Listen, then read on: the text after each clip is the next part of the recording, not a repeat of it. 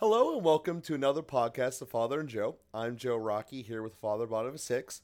And Father, I want to talk about a word that we use in church, but it also applies to the cyclical world that we don't often discuss very much, and that word's obligations.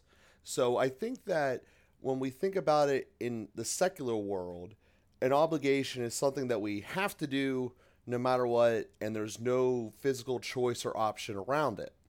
But when we actually think about it, it's something that you ought to do and you should do, but in reality, you could choose not to. And we can think of lots of examples that are on the negative side that are revolve around that.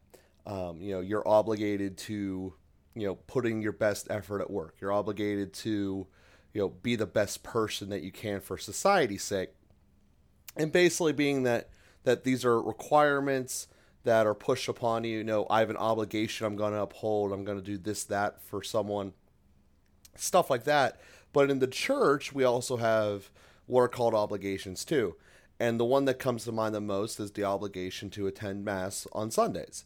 So I want to let you take over from here to set the groundwork and just have a conversation about why, as a society and a faith, that it's important to have obligations, why we should treat them seriously, and then ultimately the downsides of neglecting honoring our obligations.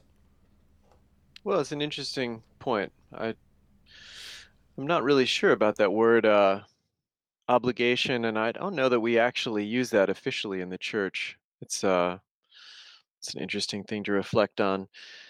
Uh, we certainly use it culturally to talk about your Sunday obligation. I don't actually know where that phrase came from, if that's, but I don't think it's canon law. We don't speak about, uh, no, maybe about rights and obligations, rights and responsibilities. But in any event, you know, I think we would need structures. I mean, it's just related to the whole structure of law in general. Why do you have a speed limit? We don't often talk about it as your driving obligation, but any time that you have an imposed limit from the outside, and there are usually penalties associated with uh, breaking someone's obligation. So whether that's breaking the speed limit or whether that's I don't know, breaking other obligations that we have in structures to participate in things or to pay your taxes or to do other parts that make the really the structure of society. I mean, generally, in canon law, we talk about rights and responsibilities. I suppose that rights and obligations, one person's right imposes an obligation on another person. So we talk about the Sunday obligation, the faithful to attend Mass, but the the right of the Catholics to sacraments imposes an obligation on priests to celebrate the sacraments. And so there's a kind of contractual element to that, or at least a balanced element to that. That these are the things that work out together. If you have if you have an obligation to pay taxes, I suppose it imposes an obligation on somebody else to actually evaluate your taxes and give you tax refunds and things like that. So that structure of requirements that cascades from one person or one organization to another is just part of what makes it possible to have such an intricate society. I mean, if you think about the things that are possible because people drive the speed limit, I can tell you, having been in India, where there are essentially no traffic laws, it's complete chaos and nobody moves anywhere. It's maximum speed is about 20 miles an hour because there are 7 million cars on the road. There are no lanes, and so people are all over the place, including on the sidewalks and a number of other things. I'm not trying to pick on India, but just an example that comes to mind. So, having obligations, keeping people in their lane, having a good functioning of society, at some level, just makes it possible for us to flow smoothly together. But um, in terms of uh, moral obligations, So let me approach now from a different perspective and talk about, the obligation, the Sunday obligation, as we call it, which again, I'm not entirely happy with that phraseology, but the Sunday obligation is a precept of the church. So the church in canon law says that uh, in order to fulfill the divine requirement, the divine law, to keep the Lord's Day holy, to keep holy the Sabbath, the way that you do that, at least, is by celebrating the Mass, that or by participating in the Mass, that as the highest form of prayer, as the greatest gift that God has given us, as the fulfillment of divine justice in terms of giving thanks to God for what he has done for us in creation and redemption, that's just essential, that you're not really observing the Sabbath if you're not participating in the Mass. That's the kind of the essential logic behind obliging the participation in the Mass on Sundays. So, but the divine law is to keep the Lord's Day holy and to keep the Lord's Day set apart for the Lord, and to use that day to focus on giving glory to him, giving honor to him. And part of that is in uh, allowing ourselves to be recreated, to have recreation, allowing ourselves a greater breadth of charitable activity, corporal works of mercy, allowing ourselves to spend time giving thanks to God by enjoying the gift of family, uh, also giving thanks to God very directly by spending time in prayer. And again, the church says, well, you do all of this at the same time if you go to Mass. So, a cornerstone of people's Sunday observation, Sunday obligation, should be the participation in the Mass. Then you're spending time with the parish family, you're giving thanks to God in the highest form of prayer. Presumably, you're going to Mass with your own family. You're also setting time aside from work and other activities in order to go to Mass. So, the Sunday Mass has a way of fulfilling so many of the dimensions of the divine requirement. But the divine requirement is to keep the Lord's Day holy. It's not to attend Mass. That's an application of the Catholic Church as a way of fulfilling that. So, in this time of the coronavirus pandemic, it's possible for the bishops to say, well, ordinarily speaking, that would be a good idea, but in this time, because you could end up killing a bunch of people, going to Mass is not necessarily a good idea.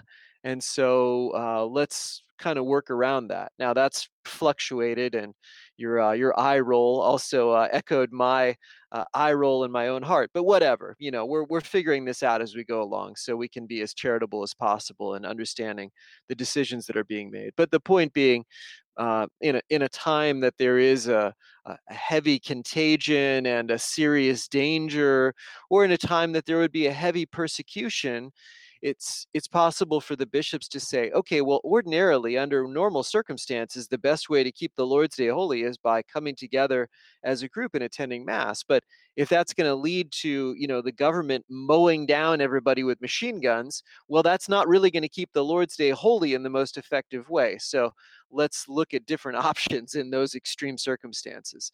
But anyway, the point is, starting from the divine requirements, well, we could even look at the requirements of nature. You have an obligation to eat if you're going to stay alive. You have an obligation to breathe if you're going to stay alive. And also, staying alive is not enough in terms of just feeding ourselves as if we were plant life. We also have an obligation to maintain social structures and relationships and a mutuality and love and service. And then how do we do that in the best way? Well, that's where the divine law of charity comes in, that God teaches us through the Ten Commandments how we can live out the structures of society and human relationships in a way that's really upbuilding and nourishing to our humanity, and the kind of thing that plants don't have to do, but we do have to do, because we're not plants, we're human beings that are relational creatures at our essence. So living that out in a valuable way. But we're also in relationship with God, and so as parts of relationships, there are things that you have to do. Otherwise, it won't be a relationship; it'll fall apart. Now, we want to even go beyond what is obliged in a relationship, and that's where charity comes in. So, anyway, I've talked around a lot of stuff, and hopefully, you've heard something that you want to continue a little deeper with. Yeah, so as you just discussed there, there's a natural starting point that separates us from a tree, and that being the fact that a tree just is going essentially off of instincts, even though they're probably technically more base than that because they're not animals. But if you look at a wild animal, it acts off of instinct. If you see a deer in the woods, first it clams up and then it runs away, and hopefully there's not four children behind it that you run over with your car. But that's how deer work. It's just instinct. They follow the leader and they go as their children, and then they just operate. And obviously, we as people were called to be more. And putting that answer is that not the way that I taught it, but makes or was taught, but makes a lot of sense that the obligation is to make space for the Lord at least once a week, as far as the obligation to the faith. And as you said, kind of in normal times, the most efficient and effective way to do that is to have the Mass. The way I was taught it was you have to receive the Eucharist, but obviously, as you just gave a very real point, that in times of disturbance, we're able to have the bishop say the Eucharist is not that it's devalued in any sense, but the obligation of still keeping the Lord in your heart is something that's very important. And even, at least in my diocese, when they do the Mass and we watch it through the internet, they have what's called the prayer of spiritual communion, that since we can't get the communion here in this moment, we can at least spiritually imbibe it. So in a very real sense, you just made the case about the importance of going to church. Whenever we look at the elements of why social connected that's important and why we're called to do more. And I think that's part of what I was trying to get to as well, as far as the obligations call us to do more. And if we blatantly don't follow them, we get gridlock, as you gave an example of India that's literally in gridlock. But spiritually and emotionally and developmentally, we can get into gridlock too, but we just don't see it. You know, you can look out the window and see a traffic jam. That's pretty straightforward. But when it's happening within our own selves or developmentally, it's hard to see it. It's a limitation. It's there, and we might be able to feel it and have no idea how to express it, but it's a problem. And this is one of those inherent benefits that being together in the faith community brings, that I know I do a poor job of articulating, that the obligation to hold the Lord's Day would really help with. You know, we've discussed many times of how you can get so tied up in immediate dings in your life, mostly from your phone, that ultimately boil up to be nothing positive. They might just create angst from reading something on a news feed. They might just be a random distraction. They might be a social rabbit hole. But at the end of the day, nothing really positive or profitable comes from that experience except for wearing out your mind. And I know one of the benefits that I get when I'm in church, is, as you've mentioned before with some other examples, is the calming effect that you can essentially, with the Lord, it's calmer. He's not going to make your phone have 20 notifications a minute. You know, that's just not how it works. And I think ultimately, as all things get turned to the good, that makes sense. You know, we are called to bring to a peace of calm. And that I think that, as you said, when you don't follow an obligation, we're inherently infringing upon someone's rights, because a right's counterbalance would be the obligation to follow it. To use your India example, we're obligated to follow the speed limit and stay on our side of the road. If we don't do either, neither one of us can really move, because there'll be chaos. And I wanted to just focus on that, about how bringing the time, again, even if it's not particularly in a physical mass today or in a church today because of various rollings depending upon where we're at, but just the essence of why it's important to hold this obligation to calm ourselves and to be with God at least once a week. Well, and just to draw a little bit of contrast to what you said earlier, Joe, about the obligation to receive the Eucharist. So there was never an obligation to receive the Eucharist. There was an obligation to worship God in the context of the Mass. Receiving the Eucharist every time we go to Mass is kind of a little bit more of a modern phenomenon.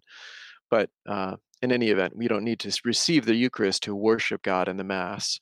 And it's the gathering together for worship. You know, um, we have a little bit of a sense of the importance of Thanksgiving. I don't know. I mean, I'm sure you learned this from your parents. It's like, your Uncle Johnny bought you a present, so you got to write him a thank you note. That's justice. He did something for you. At least you should thank him for that. We thank people. They give us a gift, and from the earliest days, our parents say, "What do you say, Johnny? What do you say, Joey? Thank you, Grandpa. All right."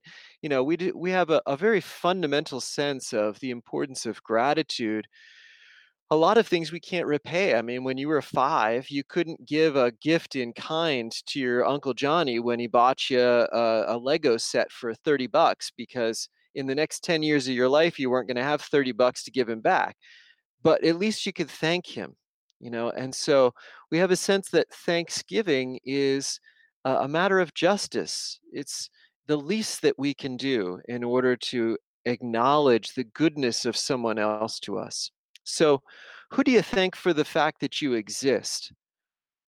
Well, in one sense, you thank your parents because they could have killed you uh, in the womb or at age 3.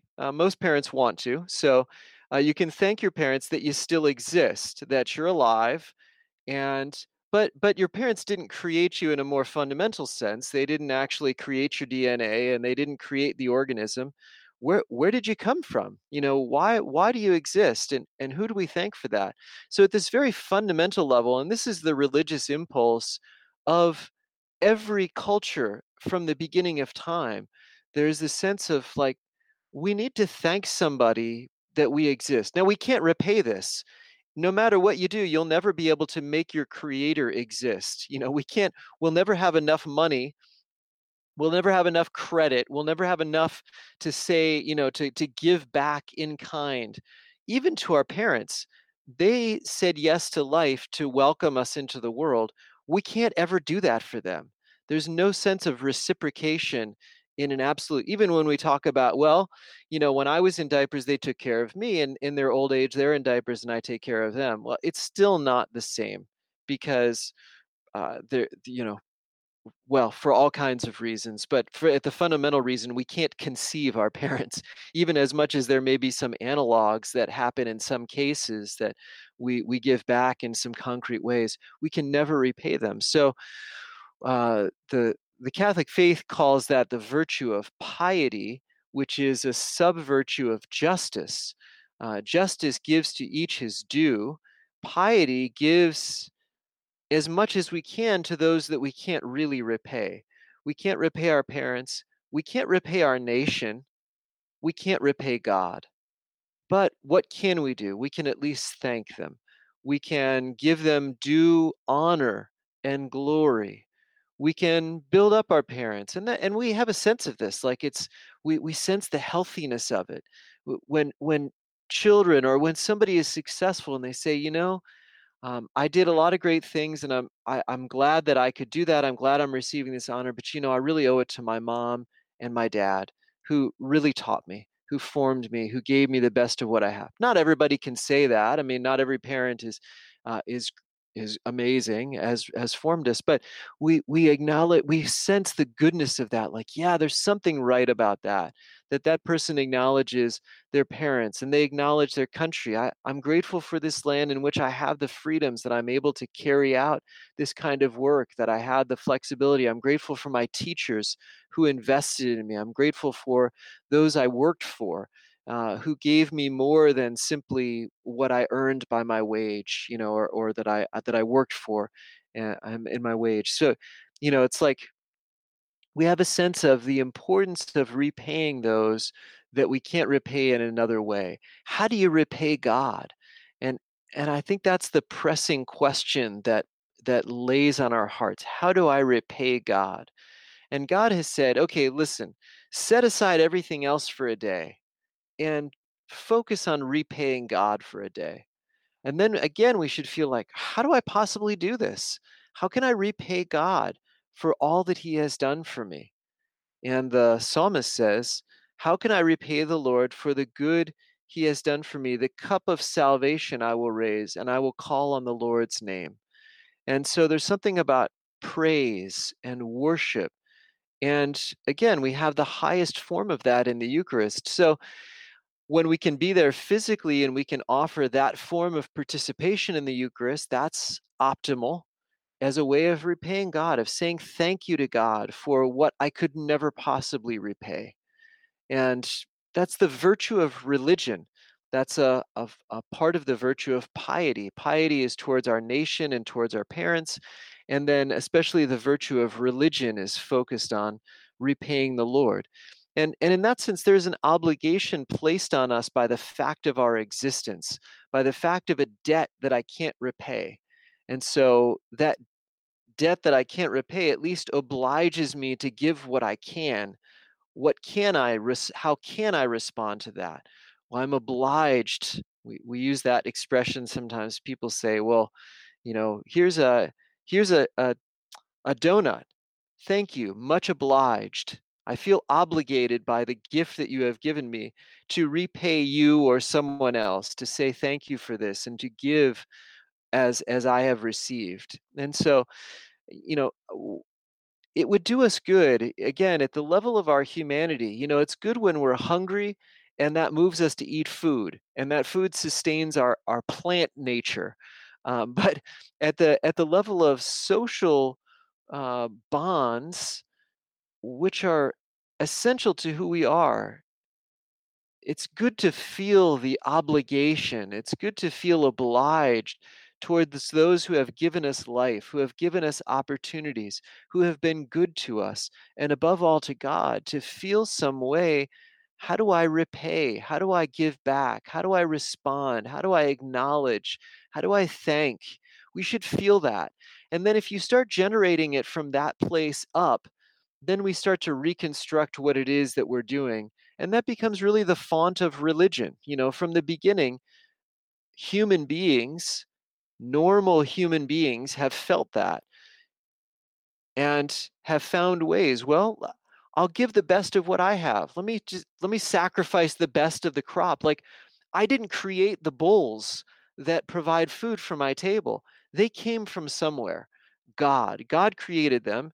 How do I give them back to him? There's an impulse of like, I need to say thank you for this, and to recognize these don't ultimately belong to me. They belong first to him, and he has entrusted them to me, and he has fed me with them. So I'm going to give one of them back. Or the first fruits of the harvest. I got 100 apples on a tree, and I think, wow, what did I do to deserve this? Now, I cultivated the ground and I planted the seeds, and I did some things to get the bugs off the tree, and I worked, but I didn't create apples. I mean, this is amazing. This is so much greater than I am. God, God has given us this gift. And so I'm gonna offer a couple of these apples up and say, this is my acknowledgement that there's something greater than me at work here, and I'm grateful for that. And then we can kind of develop that, and that's where the impulse of sacrifice, and ultimately the sacrifice that redeems us. God says, well, here, let me give you a sacrifice. I'm going to show you my love. And he offers himself on the cross for us. And then he says, you can You can keep offering this. Unite yourself to this offering. This can be the sacrifice now that lets you say thank you, that lets you respond to love with love. So anyway, that's the kind of internal movement that generates this obligation of worship. Interestingly, I think the word, if I'm not mistaken, I think obligation and religion, that legio, legio, that's there, ligare is to bind, and binding back is religion. Binding to is obligation, but there's a bond that it already exists. And how do I respond? How do I nurture? How do I nourish and strengthen that bond? There's an obligation creates a bond, and religion is acknowledging a bond that's there, and that's a good bond. That's part of what makes us human, makes us different than the animals. There's a quality to that bonding, which is a good thing.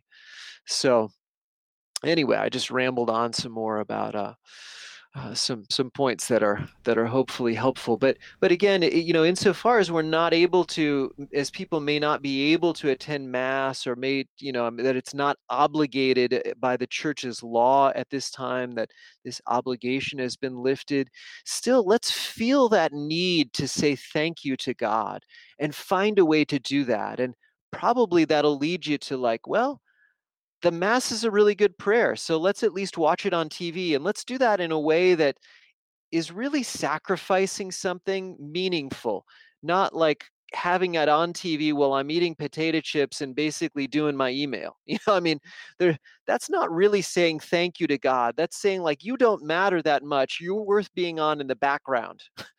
No, let's do better than that. We can do better than that. How can we really focus our attention on him?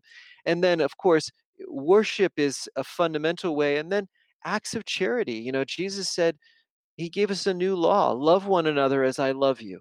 And so, how do I show, if you love me, do what I command you, says the Lord?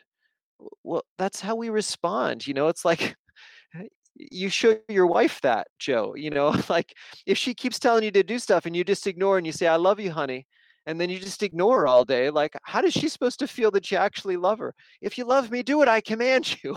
I'm asking you to do something for me. So, that's where giving God our full attention, carrying out his command in our lives, offering that sacrifice of ourselves for something, a greater purpose, ultimately for him. These are ways that we live out the virtue of religion, that we say thank you to the one that we ultimately can't repay, but we can at least thank him for what he has done for us. And I thank you for that because A, you gave us something for all us to do between the weeks of these releases, is to go out and truly have thankful and joy as you're being thankful. As you could hear in your voice there that you are happy that you're able to do this. And a secret behind it is that being thankful does create happier lives. It's a fact. Scientists have been able to prove that. So we're not just saying that because we want you to be happy. We're saying it because it works. So with that being said, we definitely thank everyone for being with us in today's episode. Went a little bit longer than normal, and we will be with you again here next week.